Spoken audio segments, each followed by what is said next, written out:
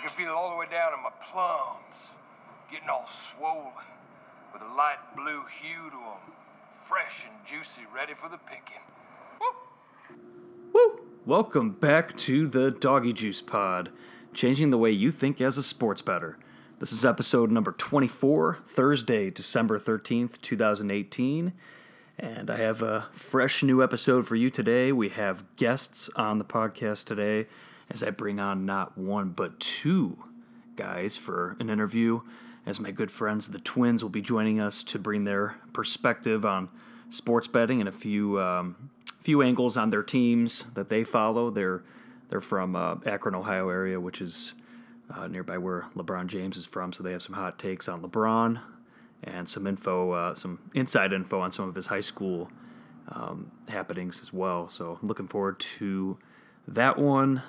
And before we jump in, we are coming off of our hottest NFL Sunday of the year, and that's pretty crazy because we've had many of them, but the DoggyJuice Best Bets on Twitter and Instagram went 8-0 on Sunday and followed that up with a 2-0 on the Dalvin Cook over props on Monday Night Football. Hopefully you all followed. I feel rather unfortunate to have gone 4-1 last week in the Chicago Super Contest.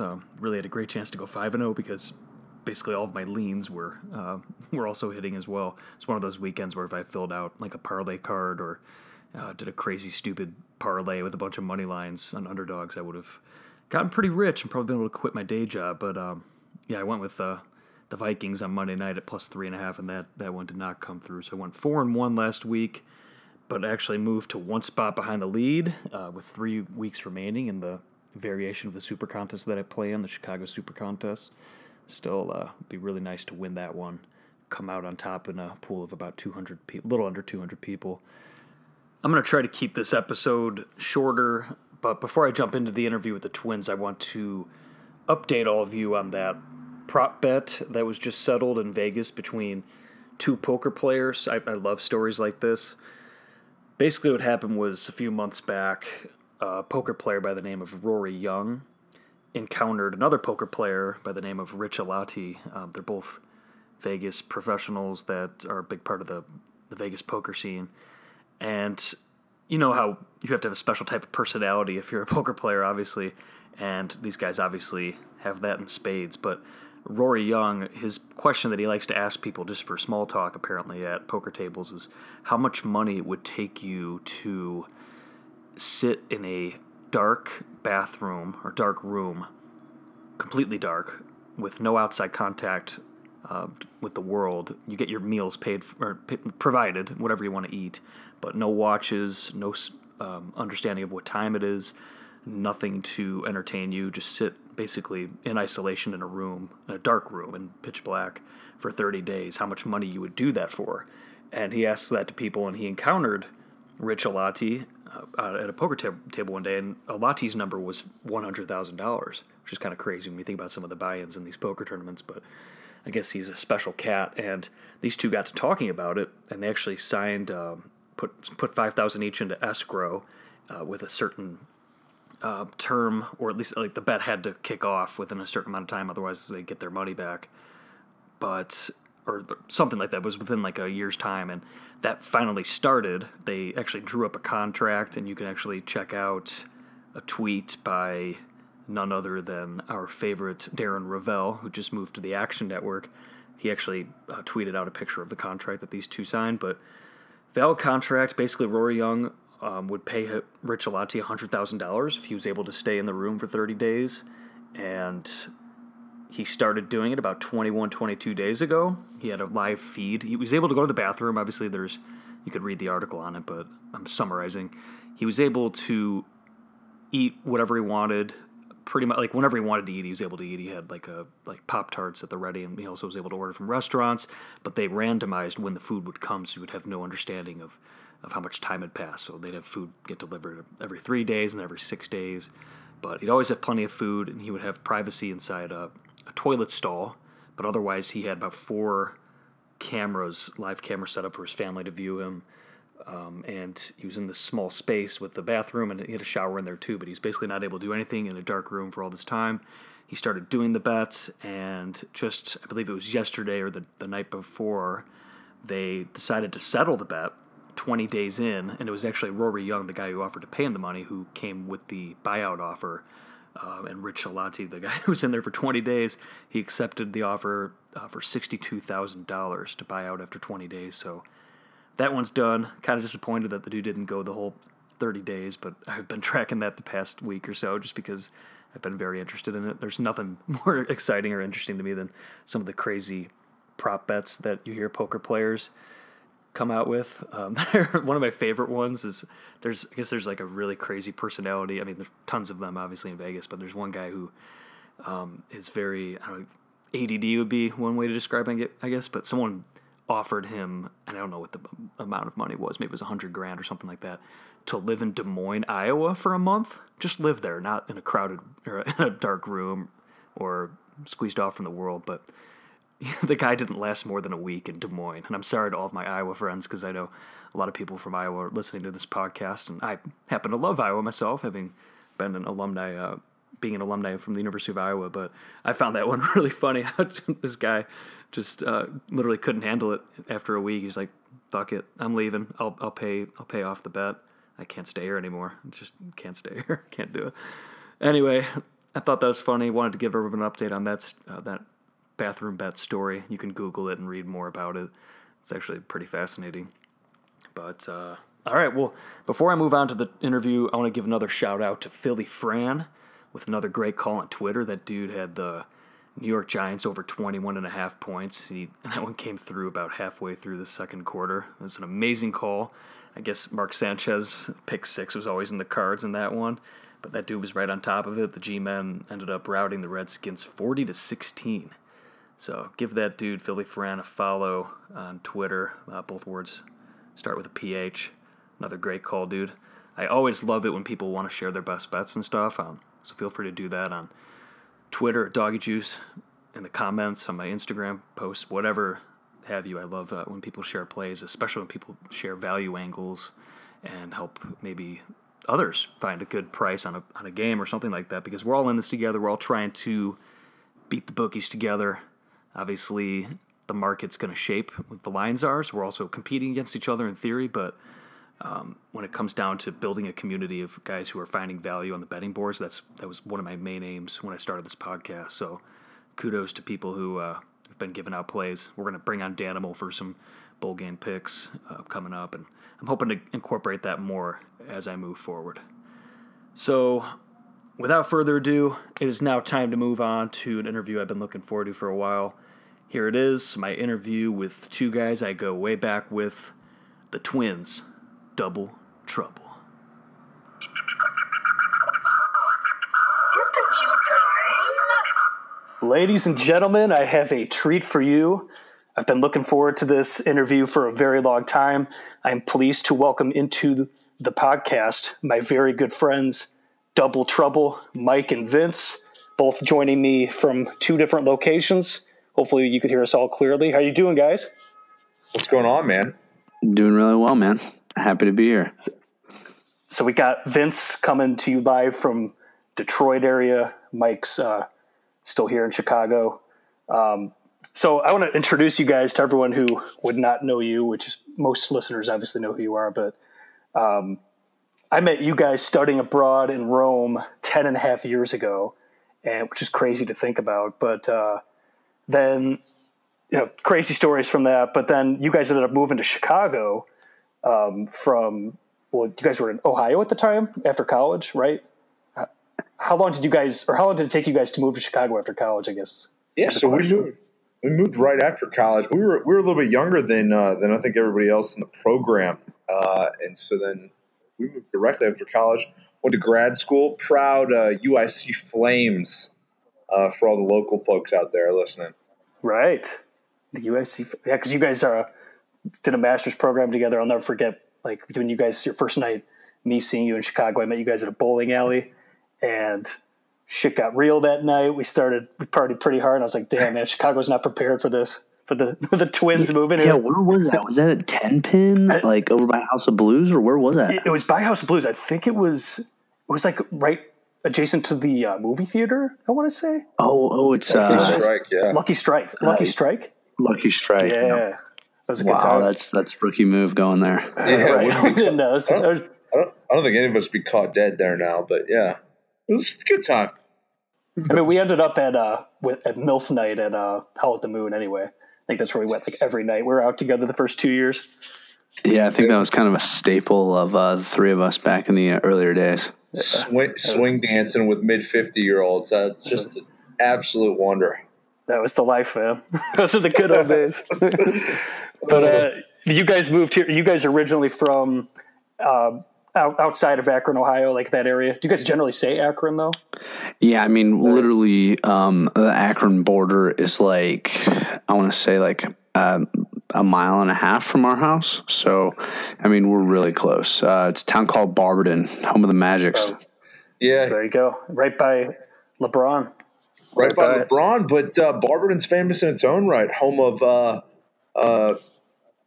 Baseball Hall of Famer Bill Mazeroski, as well as Bo Schembechler. Bo Schembechler coached at Barberton, calls that his hometown as well. So, a little fun fact. And then if you go real back in time to a two-time track Olympian as well as wide receiver for the Detroit Lions, Glenn Jeep Davis is also from Barberton. You say Glenn Davis? Yep. Like Glenn Jeep Davis. Not Glenn Big Baby Davis. No. A much older one. Glenn the Jeep Davis. The Jeep. The big Jeep. All right. I didn't know that. So you guys bring a perspective onto this podcast that I think my previous guests might not have. You guys both played college sports. You guys are soccer and tennis in college, and you guys know a lot about a lot of sports. And I think it's good to bring you guys on the podcast because bring a fresh angle from you guys. But in terms of your sports loyalties, obviously you guys are from that area, but I think everyone would be curious to hear your take on LeBron being Cleveland Cavs fans. And after, there was a point in time where I know you guys were not big fans of him after he left Cleveland the first time, but how do you guys feel about LeBron right now? I'll take a stab at that one. I think, for us, we were in high school at the same time as LeBron. So he was a senior, we were freshmen. Our uncle took us to a lot of LeBron high school games, when he was a freshman.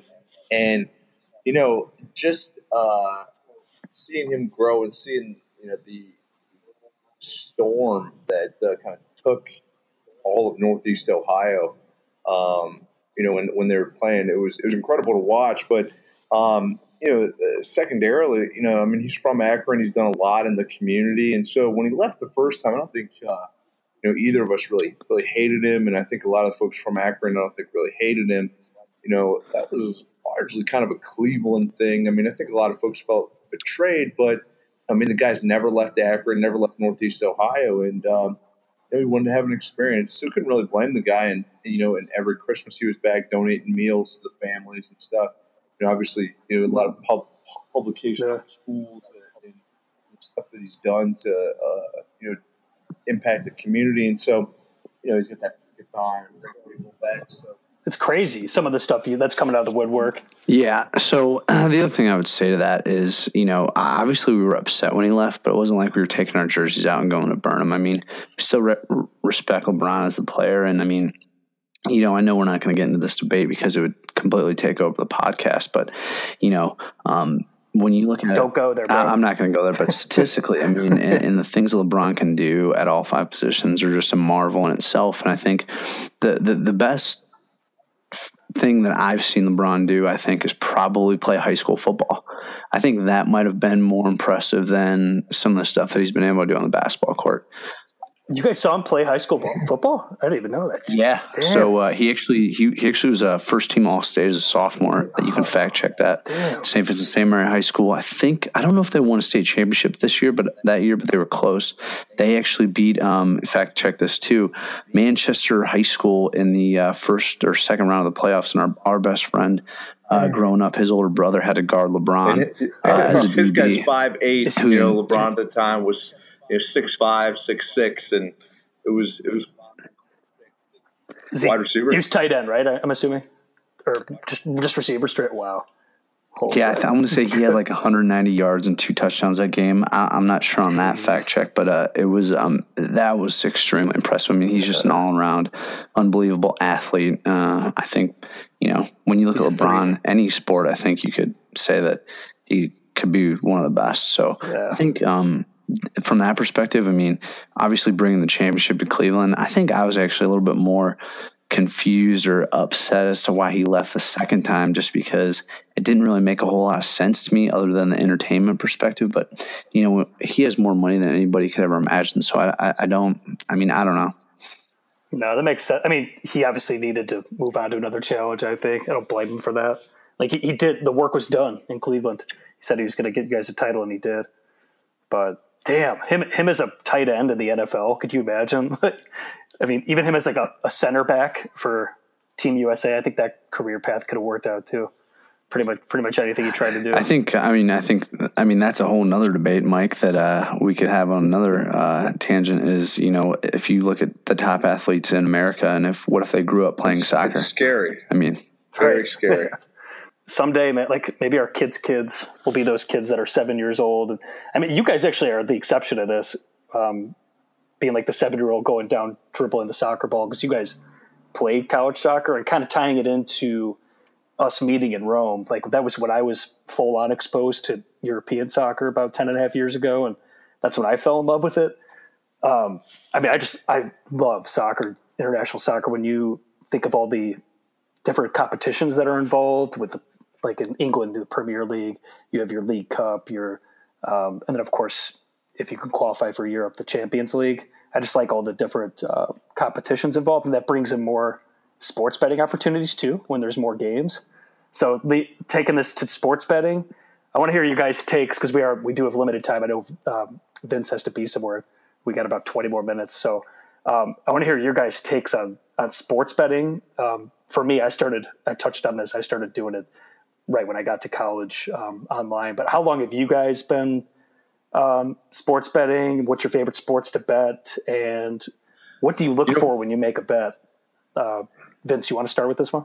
Yeah, so I'll say like true sports betting, because I think you have gambling, and then you have sports betting, and then you have stuff like March Madness brackets and fantasy and football pools and things like that, and different pools, and taking futures on different teams. I think so.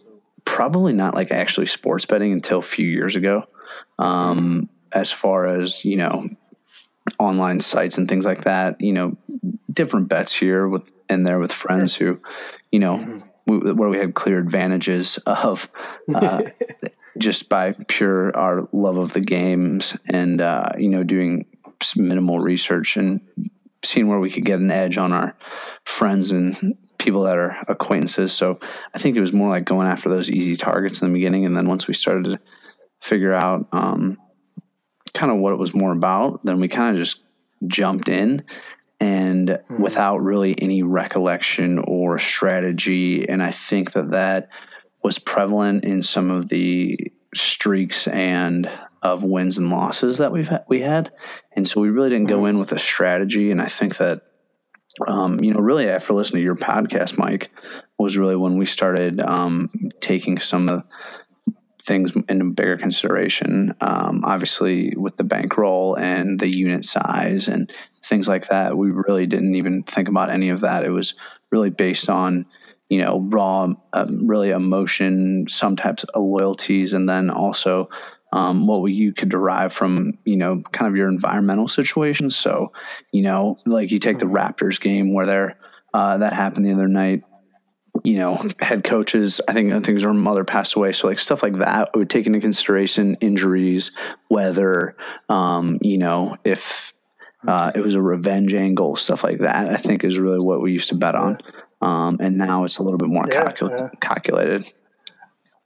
I feel like you guys started out doing it like 100% of people started out doing it. That's how I started. I just wanted to bet. And I found this, like most people, they bet what they want to see. And that's when I started out. I would only bet on the Bulls because I wanted the Bulls to win and stuff like that. You just want to give yourself that rooting interest. But I think that's why it's going to be so huge in America, because let's be real, especially like these bowl games are a perfect example that are coming up. Absolutely. Who's going to watch UAB versus Northern Illinois on Tuesday night unless they got some money on it. That doesn't go to the two schools. So, Mike, what about you? I'm assuming you guys are like the same person. Are you the same way? Yeah, well, I mean, yeah, similar, but we kind of got fooled into this situation because we're the ultimate trump card. I mean, LeBron James in the East playoffs. I mean that's like falsified Just money winnings. line, money line LeBron in the playoffs. Just money line LeBron Just in the playoffs. If you lose, just double it down. Yeah, yeah, exactly right. And you get these falsified winnings, and I think my perspective on this, and Vince and I, have really taken a step back because we kind of combined bet. Two minds are better than one. True. But we've taken a step back lately and really thought about just like anything, right?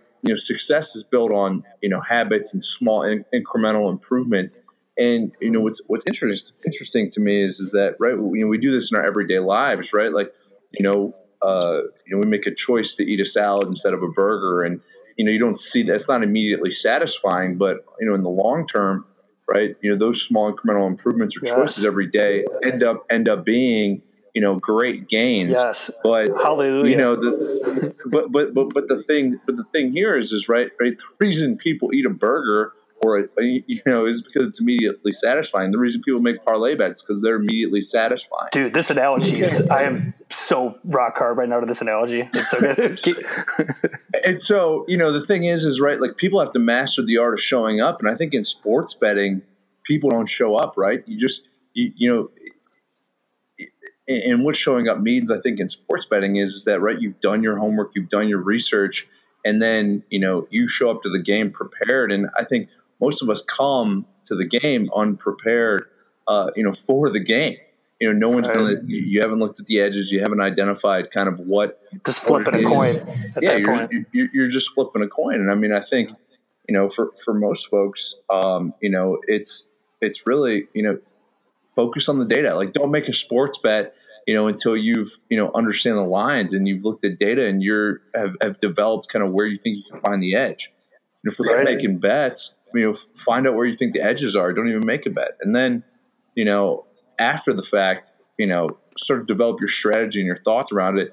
And then once you have that figured out, then you can start making bets. And I think that's kind of where Vince and I are at right now is that we've kind of taken a step back and said, you know what, like, let's just figure out what our strategy is going to be. Where can we find the edges? And, we've started to kind of think about learning from, others and applying that same discipline that we apply in other aspects of our lives to sports betting.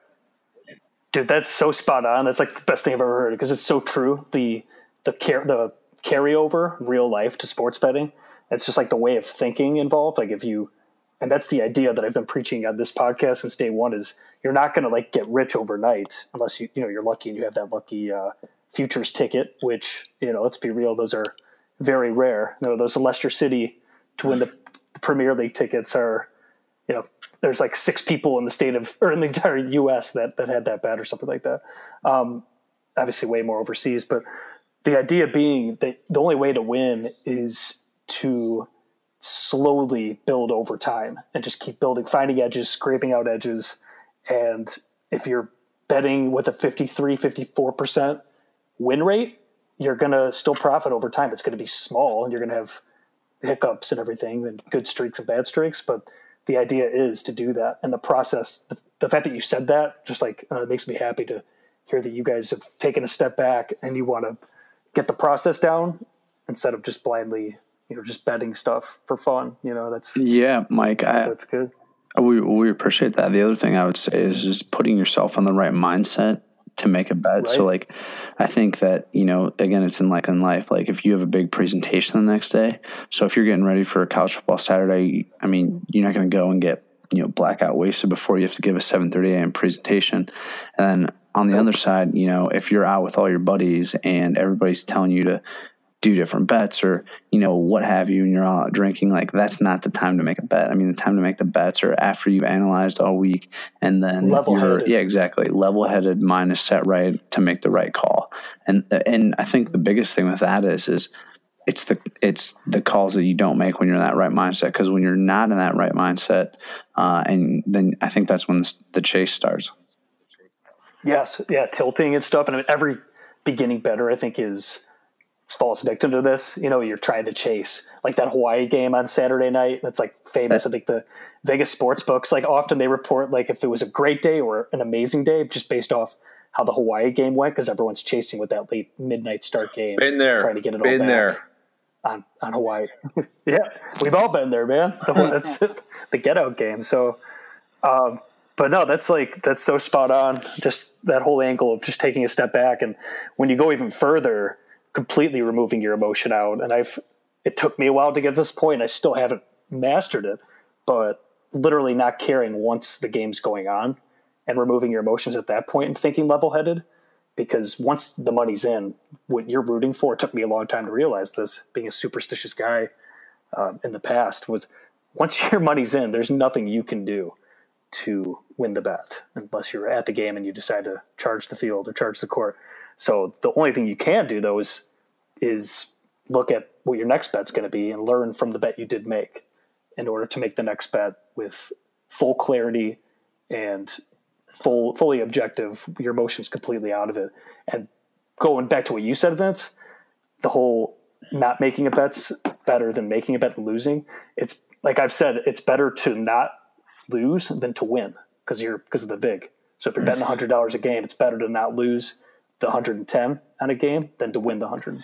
Yeah. 100. The crazy thing is that, right? Like every rational person makes these decisions every day. Like Vince and I work in healthcare, right? And healthcare is all about assessing risk. Vince works for an insurance company. I work for a large, healthcare network. And we assess risk every day. Every decision I make is based on a certain level of risk and whether or not we can find an edge or there's an opportunity. And to spend 10 years doing that, right? Every day I make decisions like that and just blindly look the other way in sports betting, is totally irrational. And everybody does this every single day. And so, when you kind of think back to yourself and you say like, man, I was pretty fucking dumb, Right. After the fact. Yeah. I mean, we still make bad bets too. I mean, no one's perfect, and there will be bad bets that will be made, but just recognizing when it's a bad bet in order to not make it in the future that's what it's all about. So in terms of sports handicapping theory then, so when you guys are making a bet now, I mean, obviously you're looking at, I know Vince, you mentioned or maybe it was Mike, the revenge angle. Are there other like specific sports or like situations where you love to make bets or get into play on, or like what's your favorite sports to even bet on? I would say probably college football. And then secondly, maybe NBA playoffs. But I mean, definitely college football is probably the top. NFL is a little, I don't know. I don't feel like I'm there yet enough to, with my strategies, the way I'm looking at stuff to correctly do that. So still kind of doing some more research on that end. Yeah. NFL's so tough. It's the hardest sport. I would love to bet more on college basketball, to be honest with you. I know the edges are good there, but it's overwhelming, to be honest with you. There's so many games every day, and you're just kind of like, yep. How do we hone in? So what I've learned from that on college hoops is hone in on one conference. Just remove yourself from the others. You could still. It's not to say you can't bet on the other conferences, but if like the best way to do it in college basketball is just pick one conference or even like one division within a conference and literally just follow that shit. Like follow the beat reporters on Twitter, follow the team news, and know those teams like the back of your hand. And then you could expand from there. But I think that's the good starting point. Yeah. Let me expand to two other sports real quick.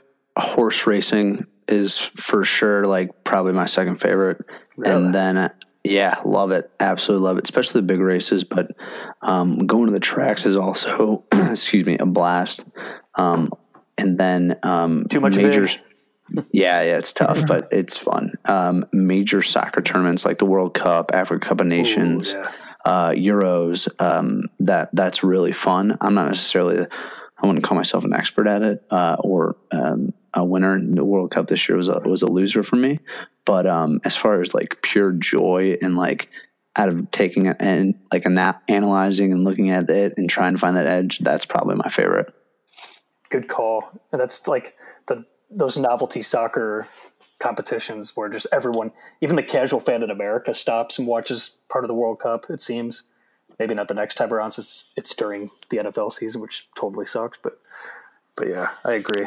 And that's like, that goes back to my old point. Like, people bet shit because like that Northern Illinois UAB game, like, people bet because they want to watch it and enjoy it with something on the line, even whatever amount it is. But that connection between having money on the line, something to lose, something to win, and a sporting event is, I think, what's going to be obviously the main driving force behind sports betting in America. It's growth. So I want to hear you guys' takes because we're running out of time on the Steelers. So you guys are Steelers fans. I actually haven't brought that up. You guys are Penn State and Pittsburgh Steelers fans. Penn State in college, Steelers in the NFL. And I mean, obviously that's a regional thing, and it's because your dad, right? Your guys' dad was a Penn State Our fan dad graduated from Penn State, and our families had Steelers season tickets since the 60s when they were terrible. Our grandfather owned a grocery chain outside of Pittsburgh, and they were giving them away to the store managers of the year. And so as the generations kept going, we kept the tickets. And Pittsburgh does seat licenses, and so when they moved from the new stadium, or from Three Rivers to the new stadium at Heinz Field, we have kept them all these years, and so we had a big seniority claim to some really good seats. So that's where all that's born from. So you've been greasing the Roonies for all these years, your family. So like the Steelers though, like, and I could even say this about Penn State. Obviously, Penn State, like, they had those dark years. We don't have to go into that, those recent dark years. But like, and when you look at like institutional performance, I can't think of like two better really examples of sporting franchises than those two in terms of like long-term success, sustained success. I mean, that hasn't been perfect, but when the Steelers, their history of being early on those years being really good, and then this run they're on right now. But I feel like you guys know too, like the window with Big Ben's closing, and that shit's a mess over there right now with Pittsburgh, especially after that loss last week. So how's the shit lining up for them going into this week against the Patriots and then the playoff hunt holding off the Ravens in the division? So I think the one good thing is the Ravens been a mess. The other good thing is the Steelers tend to play to their competition. I think that's why, case in point, that Raiders game last week. Right. And so I think that I'm not worried about it, just because the scary thing would be is if we lose out and the Ravens lose out and then Cleveland takes the division. I mean, that would be crazy, but that's a real possibility. So, but I think, we get the Bengals at the end of the game. I think we really just got to take 2 out of 3, and we'll be fine. So who do you guys have after?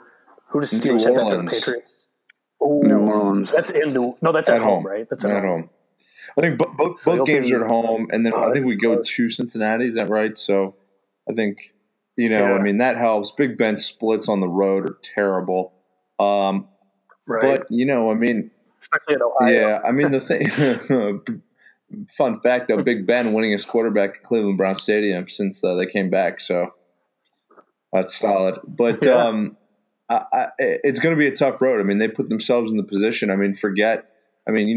3 weeks ago they were talking about Steelers getting home field advantage, and now we've lost 3 in a row, and now we're fighting for the playoffs. So, the one thing is at least the defense has been playing better, but the offense has been abysmal, and it's just they've got to figure out a way to get fired up. Not having James Conner is tough, and when you figure that James Conner's a step down from Le'Veon Bell, they've always found a way to win and be in the fight for the division. In terms of being a Super Bowl contender and that sort of stuff, my futures bet was looking good about 4 weeks ago, and this week I'm just hoping we make the playoffs. Right, right now might be the time to make the futures bet, honestly. Well, we took it early season 1 when they were like, what is it? They were like tied the Browns. I think they were like 1-2-1 or something. Yeah. Oh, that was a good time to hop on board, you would think. And then so maybe now it's time to double down on that one. potentially. Another move is just to just roll over. I think you get a better payout if you just, once they make the playoffs, just roll over the money line. I think you'll get a better payout doing that than depending on the number. But yeah, man, this would be a good week against the Pats. But I know we have 2 more minutes, so I'm just going to get some predictions from you guys. I wanted to get your take on Penn State because you guys run into Kentucky in the Citrus Bowl, and that line actually moved up from 4 to 6.5. And I took Penn State at 4, but I'm curious to hear your guys' take on the Citrus Bowl. You guys think that they're going to actually bring the motivation? Kind of a disappointing year based off expectation, although Saquon was out. So I think I watched Kentucky play a lot because they were one of the teams that I think we won 3 times taking Kentucky this year. So they're a pretty run heavy team. I think if Penn State gets ahead, it's going to be tough for Kentucky to come back. Again, it's going to be the same story though. With Kentucky is if they can keep it close, then they're gonna continue to run the ball, and Penn State needs to get out to a lead. And I think if they do that, they could potentially run away with it. I mean, Kentucky had a great year, but I think maybe there's some motivation for Kentucky to finish it out strong. Penn State, I agree with you, not a lot of motivation. I think the one thing you don't really have to worry about is anybody not playing. I mean, and even if say Trace McSorley, who's not really a massive NFL prospect, didn't play, you got an actual NFL prospect, Tommy Stevens, who's waiting in the wings and going to play. So, the interesting game is the West Virginia without Will Greer, I think is interesting. Yeah, that line moved pretty heavily. It's at 1.5 now. It's at 7.5, so it's like a 6-point move when Will Greer came out. But I don't know if that's enough points. I actually have bet some Syracuse. I wish I forecasted that. I should have been on top of that. Got the 7.5, but I think Syracuse good money line look still. Yep. I do too. What's that quarterback's name? He's that Dungy, Eric Dungy. Yeah. Either way, he's been good. Yeah. But hey, boys, I gotta jump off here. But yeah, sure. 6:30. Appreciate you having us, Mike, and I can't wait to get on again. Maybe a little later in the season. We'll have Mike finish up, but really quickly though, what's your Super Bowl prediction? I think the Saints are going to get there. I think it's going to be Saints, and I think the Steelers are going to make it. That's a homer choice, but if they don't, I mean, can you ever really count out the Pats? Not really. All right, same goal. But I like the Saints. The Saints. Yeah, it's pretty chalky, but it makes sense. They're hard to beat. All right, dude.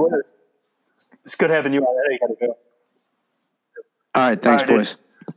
Mike, I want to hear your take. If you want to expand on the Penn State, if you're going to be watching that one at all, what do you got? Yeah, no, I think I'll be watching that. I mean, I think Trace McSorley is a competitor. I don't know that he's got a real big NFL future, so I think he'll want to ball out in that game. He hasn't really been healthy, for the latter half of the year, so it'll be interesting to see, how he does and how they use him. I mean, his running ability the last 4 or 5 weeks has been pretty low. And so, that I think they'll take care of business. I mean, Penn State usually performs pretty well in bowl games. Last couple of years, usually it's down to the wire. So what's the line of 7?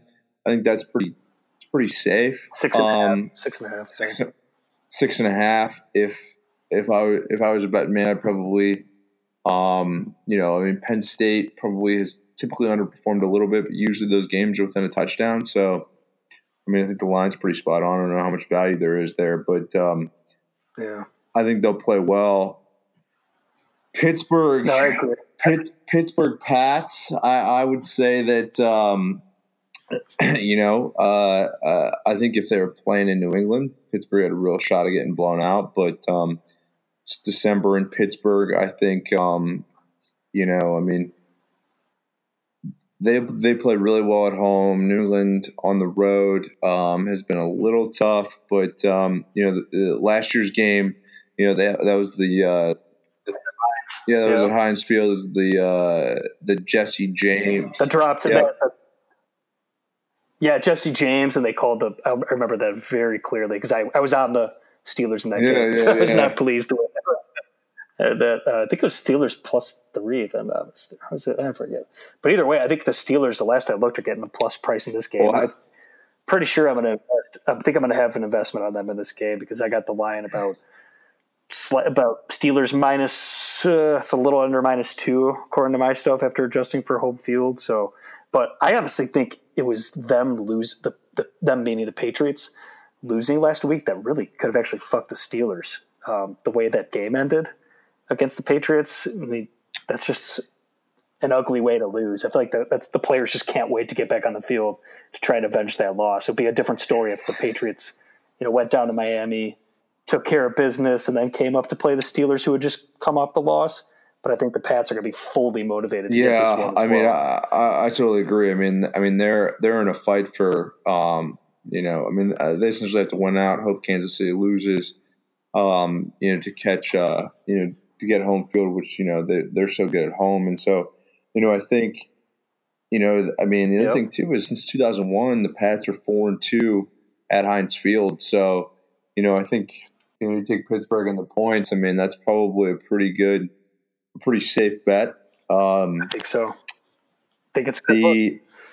But I don't think Brady's been okay. He's kind of came back to the realm. I think Brady's lost it a little bit. Yeah,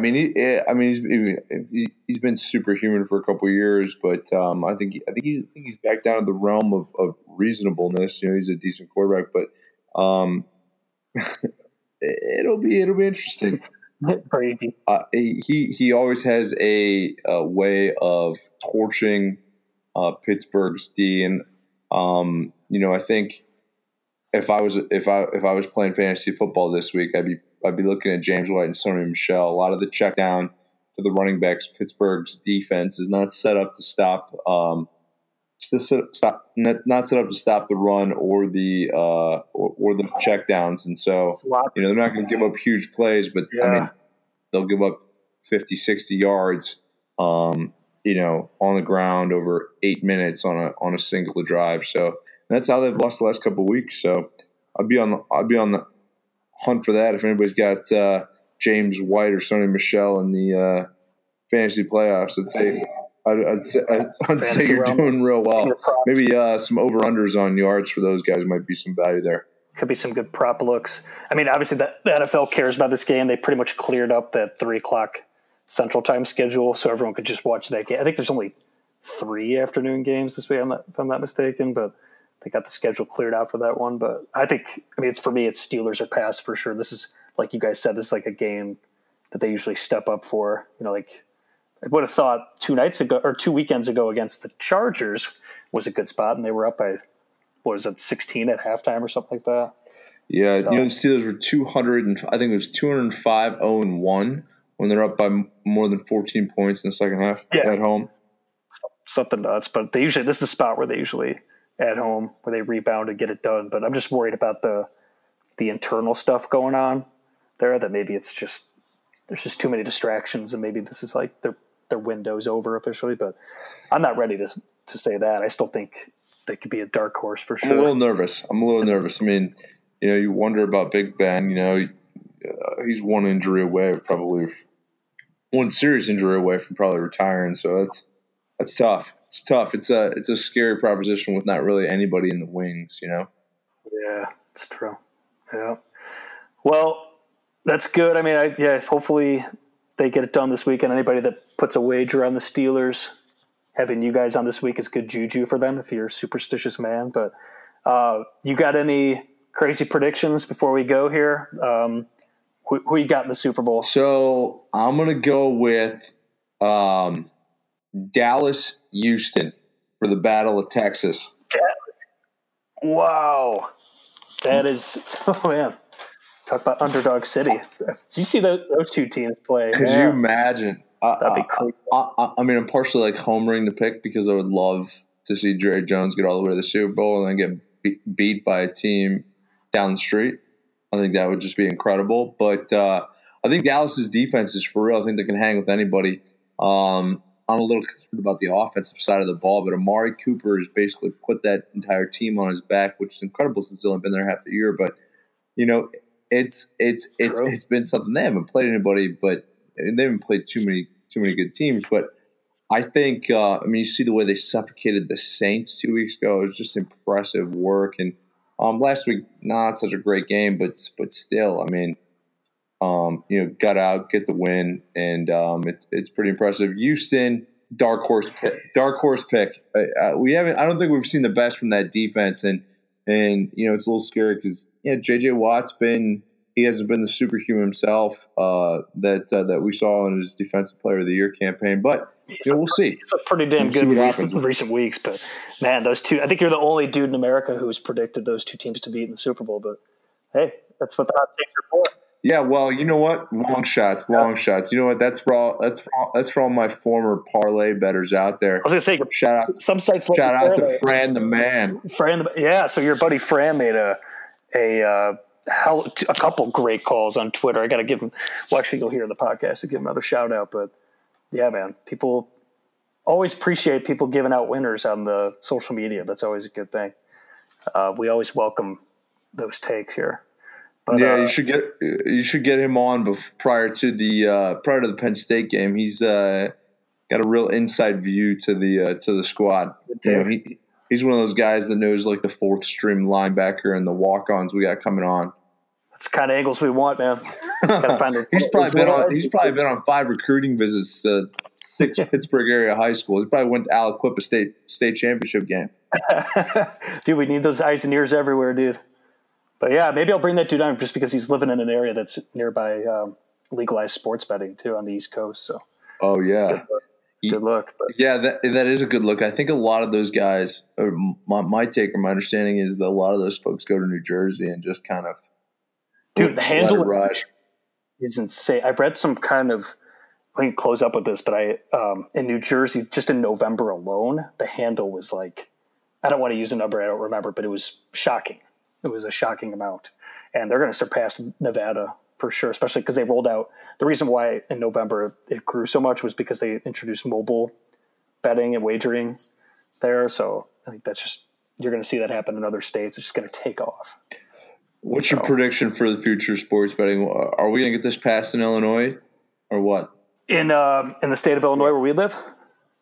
Next year, probably I put it about 80 to 90%. That we will be able to wager legally in Illinois next year. If not, then in a neighboring state. Minnesota announced that they're trying to push through legislation. Indiana, Michigan announced recently that all these states are all looking at legislation. So I think especially with the new regime in the state of Illinois, Chicago mayor and Illinois governor, you got Pritzker in there now. I think you're going to see a push and probably see some sort of legislation get finalized in the spring. I would be pretty shocked if you can't make a legal wager in Illinois by football season next year. Wow. That's my take. Do you think the Chicago mayoral race will have anything to do with it? Do you think someone in that race will accelerate or decrease the timeline? I haven't paid attention to the candidates' stances on that, but I think you were telling me about this before we started recording about Rahm Emanuel's really trying to go through with pushing a new casino in southeastern Chicago, that area. It was saying that. So there you go, right there. That's where you're going to have your something like that. But they have the places in play. I know Indiana, for local Chicagoans, Indiana is really moving along with their legalized sports wagering, and obviously that really impacts Chicagoans because pop right over to the Horseshoe Casino in Hammond, Indiana, at about 30-minute drive, if not less, from downtown Chicago to make your sports betting too. So, yeah, it's coming. Shout out to Chicago Trolley Company for getting me down there several years in a row. That's a different story for a different day, my brother. All right, dude. Well, this is a good interview. Sorry that Vince had to duck out early, but I'm glad we got this in. I'm going to bring you guys on again for sure because I want to pick your brains a little bit more on some of your takes, especially the Penn State college football stuff too. But yeah, dude, thanks for coming on. All right, man. Appreciate it. All right, dude. I will. I'll be in touch, and then we'll have you on again soon. Thanks, man.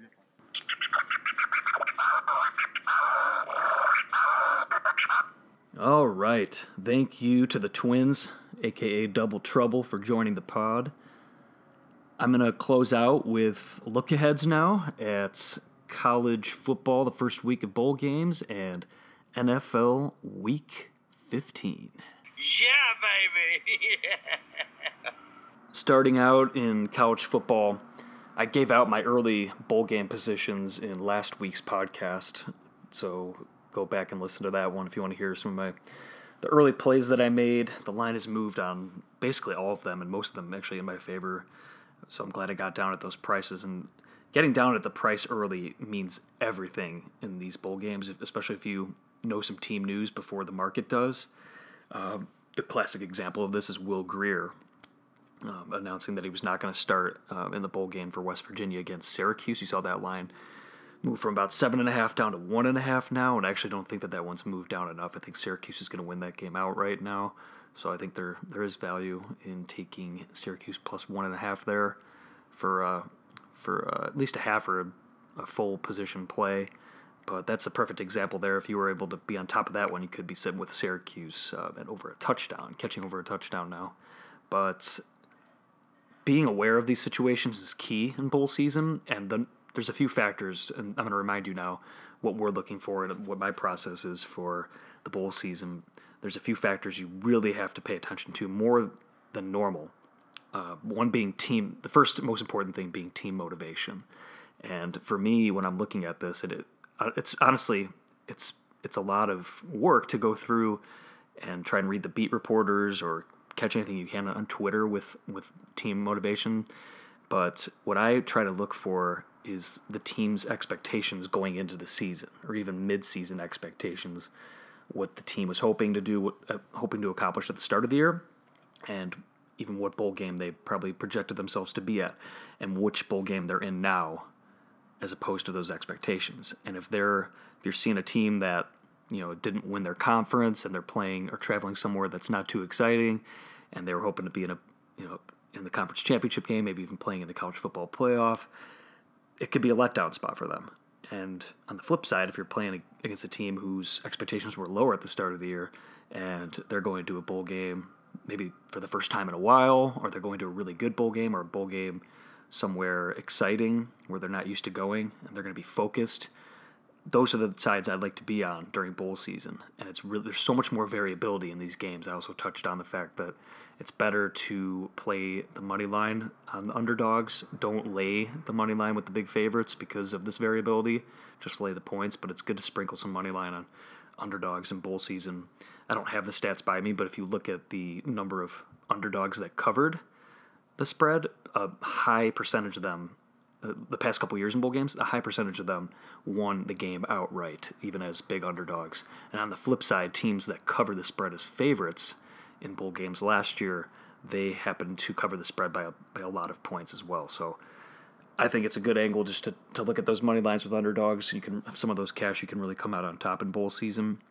And along those lines, another factor to keep in mind, as I mentioned last week, is to see which top players and stars are sitting out bowl games. It's becoming more prevalent and accepted. I mean, I get it from their angle. If you're going to play in the pros, you don't want a situation like where you're going to blow your future for a meaningless bowl game. So really being aware of which top players are sitting out, because obviously that means a lot to the handicap as well. But more importantly, or I guess equally as importantly, it could have an effect on the motivation of the players around you. If you're seeing your star buddy who's going to play in the NFL doesn't want to play in the bowl game, it doesn't really quite motivate you as much. If anything, it's going to serve to demotivate you, I would think. Another factor that really comes into play this time of year is coaching situations. I like to avoid lame duck and interim quote-unquote babysitter coaches, and I'm going to come up with an example of that later on here. But avoiding those situations where the players just don't, why would you try and play for a guy who's not going to be your coach next year? You're not trying to play for playing time next year or to set yourself up to be the starter or whatever when there's an interim coach in. On the flip side, if there's a new head coach in, he could be trying to establish things for next season or establish who's going to be the starters. And there are guys who are trying to play for playing time or a starting role. So if you're looking at situations like that, that could be a good angle to be on that team when you're looking at guys, because there's 15 practices. Teams that are in bowl games get 15 extra practices, and when you're looking at teams that are using those practices with extra motivation to try and prepare for next season or a new coach in, or on the flip side, teams who aren't going to be using those practices very well with an interim coach, that's a huge angle I like to look at. So looking at team news is of the utmost importance at this time of year, trying to get a feel or gauge for how a team is approaching their bowl prep. Also like to avoid teams who are maybe going on like more like a vacation instead of a work trip type of situation. So sometimes you see some boys changing, some boys from up north going down south. The nice weather might be a little distracted, especially at some of those cities like Miami or the party towns where they can easily be distracted. Young college kids, we all know what that's like. So really important to check out this information. I think that means more than anything over bowl season. And if you're able to get ahead of the line moves, you can set yourself up for some very great middle positions going into the holiday season. So there's 6 bowl games coming up this Saturday to kick off bowl season, and then starting next Tuesday, we'll have 1 game each night during the week next week before it really kicks into high gear. And here are some plays that I like within the next week. The Boca Raton Bowl next Tuesday. This one, the line's moving, but I'd still hop on now if you're going to hop on board. But UAB, money line and -2.5. Find the best number for you. Like I said, a bit late to the party here because the line is moving up, but I really think this one's going to close 3 or even higher. So I'd get down on UAB soon before the money floods in on them more. I got money line -130, and I think UAB brings the motivation and matchup advantages here in Boca Raton, Northern Illinois. Been a good story for the past few years, but when you look at how they've performed with their coach in bowl games recently, it's not been very good, and I just think this matchup's just not ideal at all for the Huskies. They've been a good story, winning another MAC title, but I think UAB gets the job done in this one. Similarly, I'm going to be putting down a position on San Diego State, catching +3 in the Frisco Bowl next Wednesday. I think that number is going to close probably closer to Pick'em, so I think it's a good position to get into play now in San Diego State. I feel a little bit less confident about the handicap, but I think market-wise, I think it's a good move to at least catch that number. You can always play back a little bit on the money line or something like that. Closer to game day, but San Diego State's good there. 2 dogs that are worth a look in this first slew of games, North Texas and Middle Tennessee State. Again, a little bit late to the party if you hop on them at the current numbers, but for North Texas, they're going up against Utah State, who've been a great story this year, but they just saw their head coach Matt Wells bolt for Texas Tech, and they're bringing in their old coach Gary Anderson for next season. But right now, they're going to go with interim head coach Frank Mail for the bowl season, and this is the interim babysitter effect that I mentioned earlier. So you're going to have this guy coaching the team for these 15 practices who's not going to be the coach next year. And yeah, sure, he might be a good stopgap guy, and it's worth reading more into to see the type of motivation or personality of this coach, this interim coach, and the motivation he's going to bring to the team. But for Utah State, I feel like closing the season with a disappointment like that was difficult, and also there's that interim babysitter effect that I think creates value for North Texas. This one, unfortunately, has gone down because I think it was North Texas +10 at one point, but still catching +8. That line's continuing to drop. I would hop on it now because this one might close at it could close under a touchdown. We'll see, but I think it's still worth taking a look at North Texas in this role. For Middle Tennessee State, I think I like this one better, actually. There is no question of motivation for them here. It's Coach Rick Stockstill's son, Brent Stockstill, the senior quarterback for the Blue Raiders. He's making his last career start for the team, so it's going to be an emotional game for them, the coach's son, and the players are going to be up for that one. And on top of that, they're going up against an Appalachian State team that just lost their coach, Scott Satterfield, who just took the Louisville job. So I think it's really key here to get Middle Tennessee State a +7 or better. If you're going to get into play here, get that key number of 7. I would hate for you to take +6.5 points when you could have had, well above a touchdown just a few days ago. So shop around, get the best number, but I think Middle Tennessee State's worth a look in that one. And also, as I said earlier, the money line sprinkle. And finally, Fresno State. The line has jumped up on this one. You are late to the party if you're joining, but if you could find a -4, I'd get on board at that number. Or if you can find a good money line, I've mentioned it at an earlier podcast. If you go to the spread moneyline converter at sbrpicks.com, Sportsbook Review. They have a great converter. We can see which value is better when you plug in a line and then look at what the money line should be based off that line. So you can see if you're getting a better money line instead of the spread based off that conversion. So it's worth a money line look on Fresno State here, I think, too, if you can get the right price. But there's so many reasons to like them here. I think Tedford will have these guys focused, and Arizona State's missing some key players, and it's also Herm Edwards' first bowl game with this team, and coaches tend to perform poorly against the spread in their first bowl game with the team. But the angle I like best here in this game, because I do lean the under as well at the right price, but if you can still find it, the Arizona State team total under in this one, 24.5 is where I got it. If you shop around, you should still be able to find that number, hopefully with this little, if you can find minus 110, obviously for the juice, you don't want to get juiced out. But Arizona State team total under is also a very good look in that game on Saturday, I think, as well. All right, let's move on to NFL Week 15. Oh, yeah! Man, it's going to be tough to top last week's card. I loved last week's card from every angle. Even had some Oakland Raiders going and sprinkle a little bit of that money line. It was such a good week last week. But I do like some plays on the card here this week, Week 15. The best value play that I think I got on board with is the Panthers +7. Got that at minus 120, a little extra juice, but I have that in pocket for Monday Night Football. That one's down to 6 now. It's hard to see where that one's going to go. I still think it's worth a play at 6, but 7's obviously just, getting that key number, that full touchdown means so much. But I don't think you're going to see that now unless you're laying too heavy of a price to buy the numbers. I wouldn't do that. I would play smaller. What I would do right now, if you're playing it on Thursdays, play it smaller at 6, try and find low juice on that, and then look to add if it does creep back up to 7 or even 6.5, but I would not do a full position.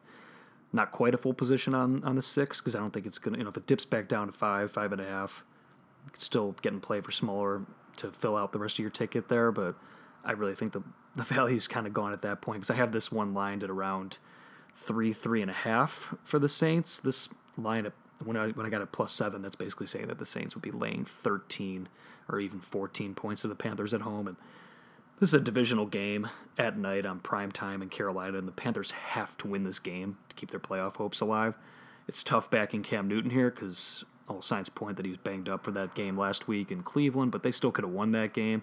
And the Panthers do have, they bring the pieces to get the job done here, at least cover the number. So I can't pass up the value here. The numbers have it 3.5, which, honestly, even I think this game is a spot where the Panthers, you could see them easily win the game outright. So I sprinkle some money line on this one as well because this is a good value play. The Titans, I got it at +3 minus 120, and I got money line +130. Got this one around a pick 'em, so this one's great value. Unfortunately, there is money coming in on the Titans now that at least on Thursday, where some of the more sharp money comes in, because the limits are raised in a lot of places, so it has moved the number down. But still think the Titans at a plus price is a good look. I have this one at around a pick 'em, so good value on the Titans in this one. It's tough to gauge the motivation of the Giants right now. They've reeled off a few wins now, but they've been looking good. But obviously their chances of making the playoffs are very slim right now in the NFC East, so it's tough to gauge where this team's going. But they are bringing in momentum going into this game, but I think that momentum has created value on the game because the Titans, I do have power rated as a better team than the Giants. I'm really liking the Vikings this week, and this is a spot that I think sets up really well for them. So ideally I'll lay less than a touchdown here, but I'm fine with -7 with a full touchdown. But I think it's worth waiting out for this one market-wise because people, at least the casual Joe Public bettor, I think is going to keep in mind what they saw last. That's what Joe Public does. So they'll remember that Dolphins victory over the Patriots last Sunday when they're going to the window at the last minute. They're going to see that same team getting a touchdown in Minnesota, the same team that put up 0 points until that garbage touchdown at the end in Seattle on Monday Night Football. So I think that might get a lot of public bettors to back the Dolphins catching the points here. But I think the Vikings in this spot is such a good look. For starters, they have one of the best home field advantages in the NFL. There's still a path for them to make the playoffs and win the Super Bowl. So you sprinkle a little bit on them to win the Super Bowl if you can find the right price. I found 66-1 and just put a little slice down because the Vikings, for how terrible that offense looked last week, They no longer have that offensive coordinator, DeFilippo. He coached himself out of a job, and I think that team will bring the motivation this week to win, and the path is there for them to sneak in for that last playoff spot in the playoffs. So at 66-1, we pretty much need them just to win, get into the playoffs and win one playoff game to have great equity in that ticket. So worth a look, I think. But the Vikings laying the points this week against the Dolphins. The Dolphins' classic letdown spot after the miracle in Miami against the Patriots that killed all the teasers. And the Vikings in a must-win spot back at home with a new offensive coordinator. They're going to, Zimmer's got the clamp down on that team now, and they're going to bring in full motivation with the home crowd against the Dolphins. I love that look this week on the Vikings. I'm also taking a look at the Steelers catching 2 at home right now. I'm seeing +2 minus 105 right now against the Patriots on Sunday in that isolated game, the mid-afternoon game. NFL basically isolated. They're forcing everyone to watch, but I'm holding out on this one to get a better read on it. All signs are pointing to me playing the Steelers here, though. That's just too many points. I think this line should be laying a point themselves. We're getting about 2 or 3 points of value with that line, but still trying to read through to see if there's any injury team news, because I hate backing the Steelers in a spot where the Patriots are coming off that heartbreaker. It's gonna be an interesting game because both teams are coming off a loss, and it's a big game for both teams. So we're gonna see some good football in that game, especially since you think about that matchup last year between these two teams with the Jesse James touchdown that was called not a touchdown. I won't get into that, but it'll be big motivation for both teams, and that's gonna be a must-watch game. In terms of teaser candidates this week, 6-point teaser candidates, the Baltimore Ravens, I think, is probably the best one. They're currently at around -8, so you could tease them through the 7 and the 3. Basically ask them just to win the game outright as the first of 2 legs in that teaser. I think that's a fundamental good mismatch for them against the Bucs. Ravens kind of need to win this game, and they have their defense, I think, is just going to be too much for the Bucs in this game. Big game for the Ravens as well, so I'd love that as a teaser candidate. The aforementioned Titans, they're now +1.5, +2, but you could tease them up through the 3 and the 7, so if they lose by a touchdown, you still cover that leg of the teaser. I think that's a good look at the Titans. The aforementioned Vikings, if they are at 7.5, that you could tease them down to basically ask them just to win the game outright. The Steelers, also just mentioned them. You could tease them up to 7.5, 8, or sorry, even 8.5 maybe. That gets up to 2.5, but through the 3 and the 7, also a good look. And finally, the Detroit Lions, catching +2.5 right now. The total is only 39.5 in that one, so the points are more valuable in that game. So teasing them up to +8.5, asking them to stay within a touchdown or 8 points in a low-scoring game is good value as well. All the school children are lining up to put them in the sack lunches. Hey, that plum looks good. Can I trade it for your Twinkie? No, these are my plums. I want to bite into that plum and let the juice spill down my chin. All right, so that's going to do it for our best bets or look-aheads on the card this week. Still trying to isolate that value, looking at those derivatives, those props, trying to find the value for the portfolio this week, trying to close out the season strong. Yeah. Reminder for the Doggy Juice Challenge, we've had 2 guys win that this year, go 5-0. Later on today, Thursday, I'm going to post the Super Contest lines for the variation of the Super Contest I play in. All you got to do is choose 5, get your 5 picks to me before the games kick off, and if you go 5-0 against the spread with those picks, I will Venmo you a $25 prize. Send in your Monday Night Football total score as a tiebreaker in case more than one guy goes, or lady, goes 5-0. So good luck with that. Hopefully someone else gets that money. And I think the last 2 weeks of the year, I'm going to raise that up to 50. I will confirm, but I think I'm going to do that. But this week, we're just doing 25 if you get 5-0. And how about this? Just random thought. If you're listening to the pod, if you give me the 5-0, I'll give you the 25. If you give me 2 more and go 7-0, then I'll give you the 50. Just thinking about that on the spot. But good luck going 7-0 if you can do it. So that's it. We'll be back soon with more guests, more bowl game analysis, as well as deeper dives into handicapping theories and college basketball in upcoming episodes. This is a very exciting time for sports. We've got everything pretty much in full gear. We've got a lot of European soccer this next month, the Premier League, tons of games if you're into that stuff too. So tons of sports, tons of good angles, and more bets on the board, more opportunities for us to find value and soft lines. So let's Keep getting after it. Keep winning. Thanks for listening. Really appreciate it. And I'll be back soon. Thank you very much. Doggy Juice out.